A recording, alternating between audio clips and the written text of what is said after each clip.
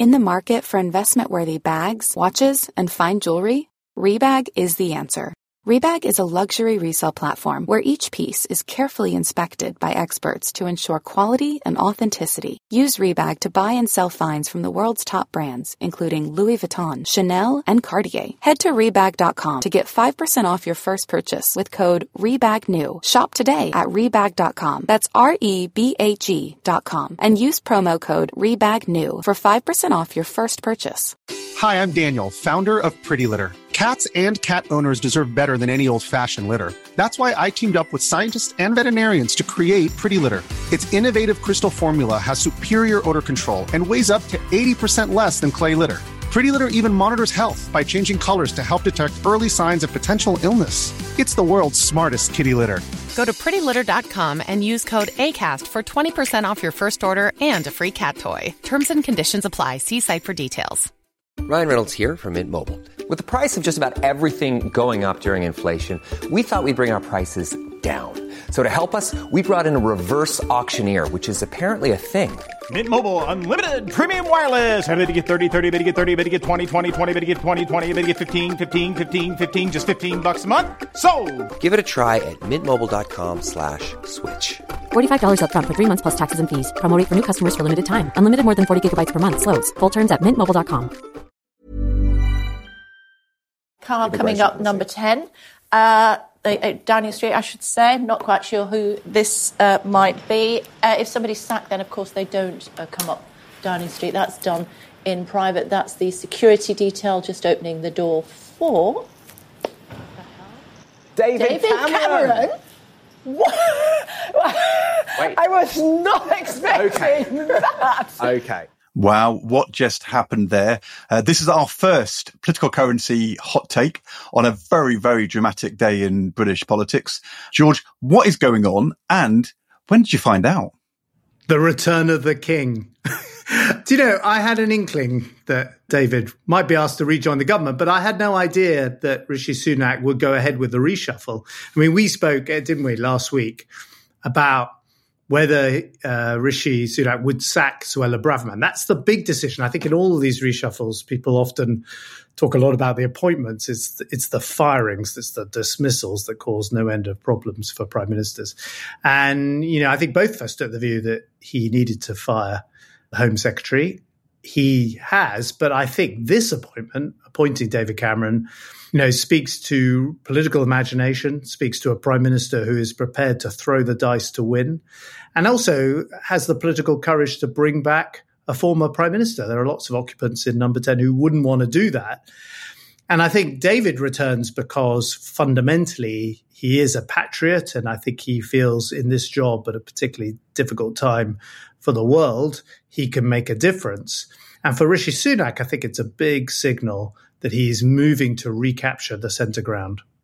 Look, there's no doubt with the reshuffle, he's taken Suella Braverman off the headlines on the sacking and moved it on to the appointment of David Cameron. It was just, though, a few weeks ago at the Conservative Party conference when Rishi Sunak's speech was kind of dumping on the last 15, 20 years of British politics. And you said how furious David Cameron was with Rishi Sunak for doing that. You were upset as well. I mean, what has gone on in the last couple of weeks? You said that this is something you had an inkling of. When did you get an inkling? When was this put on the table? Well, so the first thing, you know, you and I in the podcast, I think we analysed this decision at the party conference by the Prime Minister to say that he was the change candidate, that he was junking 30 years of failed political consensus. I think it's the conference speech that's been junked instead. I mean, it never really worked. And in the weeks since the party conference, there's been no evidence either at the King's speech we've just had, or I suspect at the autumn statement to come, that he was a radical change from everything that's come before. Instead, I think he's done the sensible thing and played to his strengths, which is he is the steady, sober prime minister who works hard for the country, and he's assembling a team of all the talents, including the former prime minister. It is quite a coup to get a former prime minister, not least David Cameron, one of the better of the former prime ministers, to come out of essentially political retirement back to the front bench. So it's quite a handbrake turn from the party conference speech, but one that I was saying at the time he should be doing. You were. And one I strongly support. kind of the, steady, solid Rishi Sunak dumps his conference speech after a fortnight. That's kind of surprising. Just on the David Cameron thing, I mean, this is like the first time for maybe 4 decades we've had somebody who's doing one of the big jobs in British politics, the top 4 jobs, not from the Commons and the Lords. There's this intriguing thing in David Cameron's statement where he talks today about getting the team back together for the general election. Is this definitely David Cameron in the House of Lords? Could there be a return of David Cameron to the House of Commons? And have they asked you?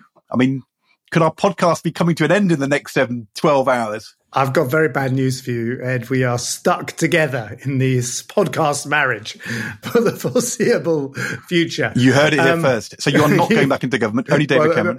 I certainly haven't had the call, and I'm not waiting by my phone, which most Tory MPs are doing right now. No, I think Cameron in the Lords?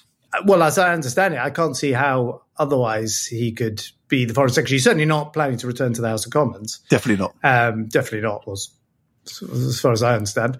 And, there is a precedent.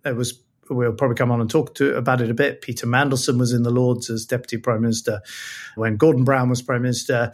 And you've had Lord Carrington in the early 80s with Margaret Thatcher. The great precedent for all of this is Alec Douglas-Home, the Tory Prime Minister who was brought back as Foreign Secretary by Edward Heath many years later. And of course, the Foreign Secretary job is the one job in the cabinet where you're a little bit separated from the domestic politics. You're a little bit above the fray. Doesn't mean, by the way, that David won't find himself talking about domestic politics. He is now the second most senior member of the Tory government, and he will be expected, and he knows this, by Conservative MPs to do everything he can to help the Conservatives get re-elected in a year. So I don't think he's expecting to just sort of, drift around above everything as the elder statesman. He knows he's rolling up his sleeves to get back involved. But in the foreign policy brief, where I think you can be more cross-party, I think he will be a less partisan politician than he was when he was, chuntering at the things you used to say at him at the dispatch box. He always got he is a changed individual. But he won't be in the Commons getting wound up by somebody like me anymore. He won't be in the Commons getting wound up. But I think he brings a lot of experience and reflection. I think people talk about experience out of office. But you and I have both been out of office. It's not just that you get to do other things. It's also that you have a lot of time to think about what you got right, but also what you got wrong, which we've reflected on in this podcast. And I know David will think, there are things I will do differently now than I did back then. It was Michael Heseltine who was calling for you to come back this morning. And of course, he was brought in as Deputy Prime Minister by John Major when he was under huge pressure in 1995. The more immediate historical parallel, as you said, was Peter Mandelson in 2008. Gordon Brown had a kind of torrid year. David Miliband was looking like he might strike. And Gordon Brown spent some months over that summer thinking about how he could turn things around. And there were lots of things he considered. He actually considered bringing Alistair Campbell back into the government, this time as a minister in the House of Lords to be sports minister. People thinking, maybe he could bring back one of the people who'd be giving him a hard time, like Charles Clarke or Steve Byers. But then he brought Peter Mandelson back from the European Commission to come in to be the Trade and Industry Secretary, also actually to be involved in Downing Street. Peter and I were then having meetings regularly with Gordon Brown over the next couple of years. But in that moment, what Peter coming back did was it turned things for Gordon Brown internally. People could then say, look, he's brought back the closest person to Tony Blair. It meant all that stuff about bringing other people back was suddenly kind of forgotten because Stephen Byers or Alan Miliband, who cared, it actually enabled him to then bring Tom Watson back as a minister and also Nick Brown as the chief whip, 2 people who'd been on the outside in the first year because of the scars of the transition to Tony Blair. I wonder, for Rishi Sunak, is he trying to do an equivalent thing here? What is the things he is now enabled to do by this politically? What are the things he no longer has to do? I mean, maybe sacking Suella Braverman is one of them, but other things? So first things first, the really hard decision here is firing Suella Braverman because, that is creating an implacable opponent on the Tory backbenchers who clearly has allies and, she will move against Rishi Sunak now. Although her position had collapsed over the weekend. I mean, Grant Shapps was just unable to defend her. I mean, if Rishi Sunak hadn't acted, it was going to get worse and worse, wasn't it? I completely agree. his authority would have been shot if he had not made this move. And I think it shows real political courage and a determination to win, which we like to see in our Tory leader. And her position, frankly, become untenable before the march, and it become untenable even more so, if that's possible, after the march, when the far right groups caused violence on the march, and then she tweeted out things which did not reflect, frankly, the balance of what had happened on the day. So she had to go, but that's a tough call by him, But I think it moves beyond this stage where I think he's been overly trying to manage the party. Now, he did inherit a very divided party. He was himself the beneficiary of both Liz Truss and Boris Johnson falling. And I think he's been overly cautious in managing the party and trying to avoid the next leadership contest, without, fully recognizing that the next contest is not a leadership one. It's a general election. It's a leadership contest for the country. And I think with this move, getting rid of Suella Braverman, but also now saying, I want to actually reach back to the Cameroon era, create that link, which I was talking about on the podcast before, that one of the things the conference speech did was it severed the unspoken link with the Cameroon era, who had been very pleased to see Rishi Sunak turn up in Downing Street, and he was kind of our kind of politician. And he's reestablished that link in spades by appointing the chief Cameroon, David Cameron. A Remainer in the Foreign Office, which is quite a change since Brexit. Well, except that Liz Truss and Jeremy Hunt were both foreign secretaries. Yeah, Liz Truss was not really a Remainer by that point.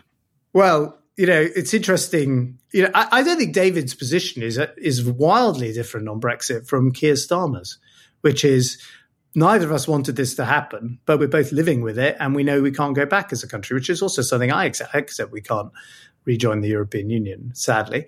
And I think so. David's, I think he put out a statement on social media, anticipating some of the questions he's going to get, which is, hold on, you said, the country can't have Brexit. He's addressed that. He says explicitly there are things Rishi Sunak has done. I think he's alluding here to HS2, which I don't support and didn't support. But, I've put those to one side because I want to come and help my party and I want to help my country. And, there is a thing, I wouldn't often say this, and he probably would, not thank me for saying it, but there is a similarity between David Cameron and Gordon Brown, which is that they are both very, very public spirited. They could be very aggressive partisan operators. They were both top of their political game as party leader and prime minister. But there is a kind of strong element of public service in David. I mean, that has always been part of his DNA. And I always thought when he left the House of Commons, which was not his original plan, he wanted to stay as an MP. I think he wanted to sort of serve out his time on this planet as the MP for Whitney. And then he decided he shouldn't do that and he couldn't do that. But there was a bit of him as a result that died inside, which was the public service element, which he tried to fill with other things like his very important work for Alzheimer's, but it wasn't the same. And now I think you could just, when I was speaking to him about it, you could just, it's like the sound of the trumpet and, back on the playing field, the political playing field, and serving your country. And I know people listening to this will be very cynical and say, yeah, whatever. But David did not need to do this.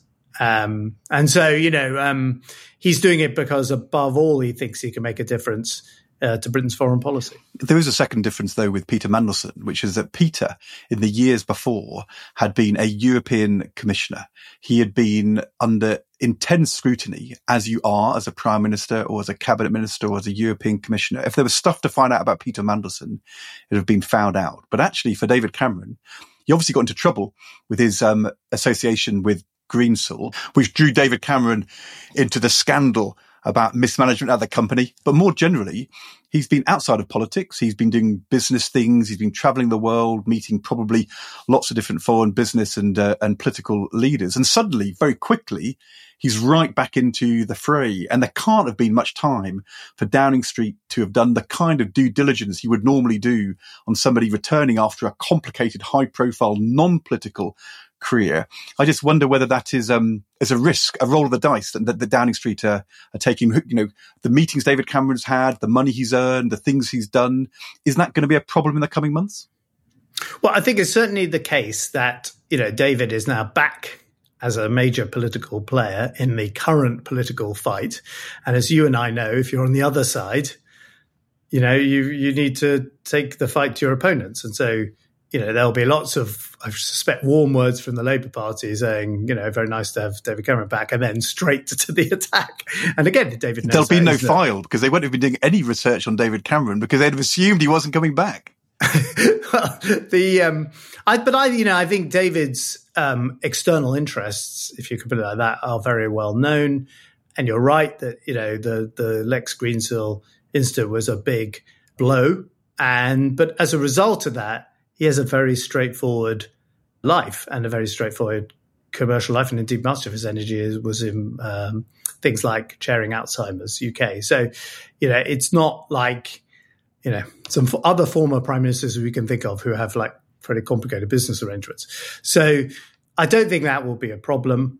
And also, David is sufficiently self-aware that if he thought like there's some real big issue I've got to tell people about, he would have done that. So he's again, he has all the wisdom and experience now of having been out for it. It's an interesting question also, I think, as a foreign secretary, do you conduct foreign policy in a slightly different way than if you're the young rising star who's risen up through the ministerial ranks, like someone like, James Cleverly, who's, been as far as I can see, a very competent foreign secretary, now the Home Secretary. But maybe David, because he's been operating in this different world, traveling around, meeting all these foreign leaders and interacting with global businesses, you bring something a bit different to the Foreign Office and hopefully to Britain's advantage. I was, wondering whether if you're going to bring a bigwig back into the House of Lords, actually William Hague would have been a slightly safer thing to do than David Cameron. That might be about interest. It's also about the kind of the politics of this. And we had there was a great tweet from Nick Macpherson, former permanent secretary to the Treasury. We both know very well, old Etonian, who I was asking for questions.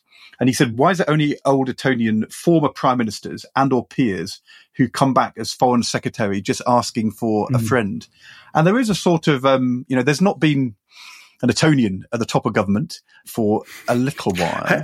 and suddenly we're kind of back to, I wonder what is the Red Wall going to think of the return of the Etonian Cameron?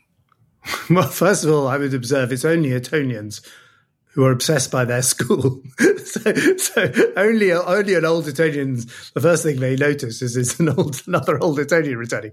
The people who went to that school seem even more obsessed about it than the rest of the country. It never worked. I think we discussed this on one of the former podcasts.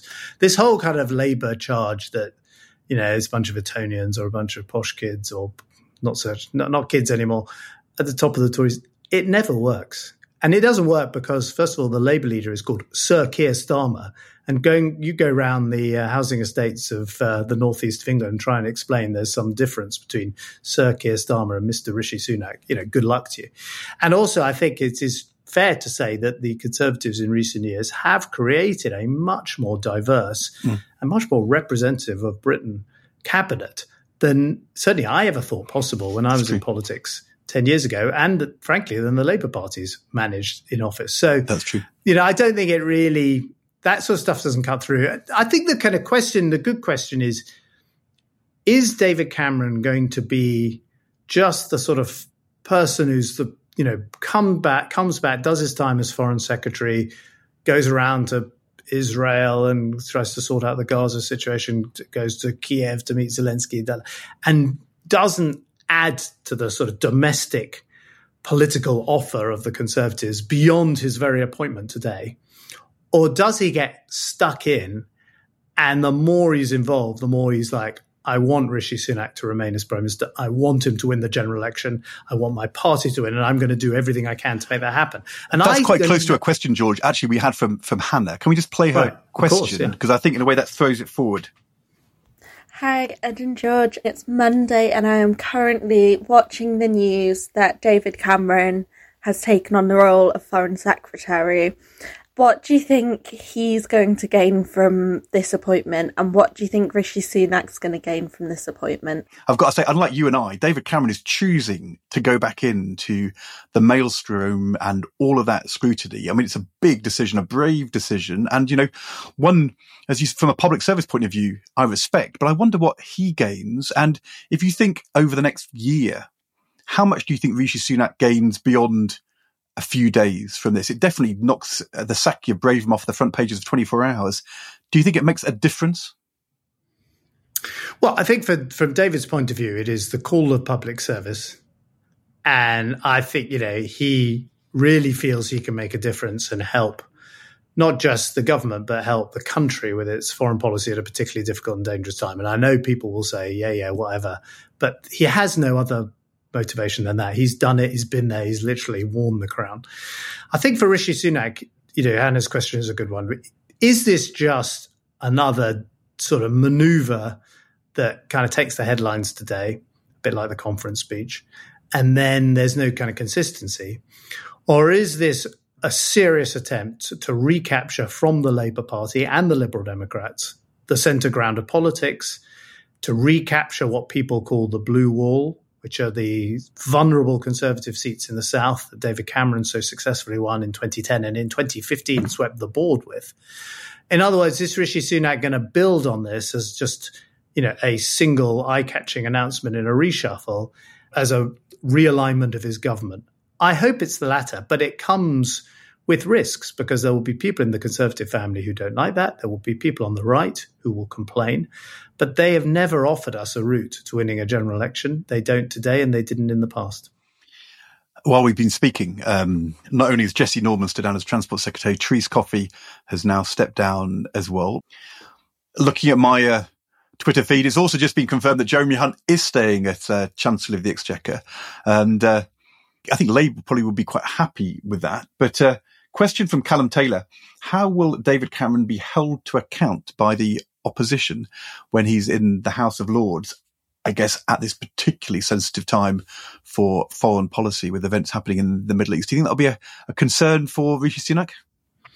I don't think it'll be a concern for Rishi Sunak. I think David Cameron will make a huge effort to engage with MPs, including Labour MPs, but he will not be in the House of Commons. He will probably have a Conservative minister sort of assigned to answer the Foreign Secretary's questions in the House of Commons. We've had precedents for that. We were just talking about Peter Mandelson. There was a minister who answered for his portfolio at the time. And it's one of those, I think it's one of those sort of little Westminster rows you get, which don't make much difference beyond Westminster. Well, look, of course, Peter wasn't Foreign Secretary, much to his huge dismay, if I remember. But he had a very long title, did he not? He was First Secretary of State, and he was Chancellor of the... Who would ever want to ask the Prime Minister to be First Secretary, hey, George? Who would ever ask it? Well, I briefly did that job. We will have a couple of days to analyse all of this as we go through Prime Minister's questions. We are back on Thursday for our regular podcast, by which time goodness knows what will happen in politics. And we can work out by then the Labour reaction. I remember 96, 97, there was always a worry. There'd be a change of leader, that John Major would step aside and somebody would come in and make a difference. I wonder, will Labour be looking at David Cameron returning and being fearful, or will they think, if that's the best you can do, then bring it on? We'll find out over the next few days. Thanks for joining us.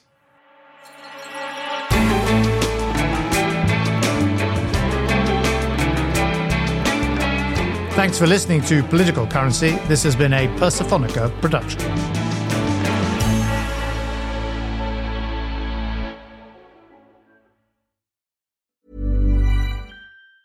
Planning for your next trip? Elevate your travel style with Quince. Quince has all the jet-setting essentials you'll want for your next getaway, like European linen, premium luggage options, buttery soft Italian leather bags, and so much more. And is all priced at 50 to 80% less than similar brands. Plus, Quince only works with factories that use safe and ethical manufacturing practices. Pack your bags with high-quality essentials you'll be wearing for vacations to come with Quince. Go to quince.com/pack for free shipping and 365-day returns.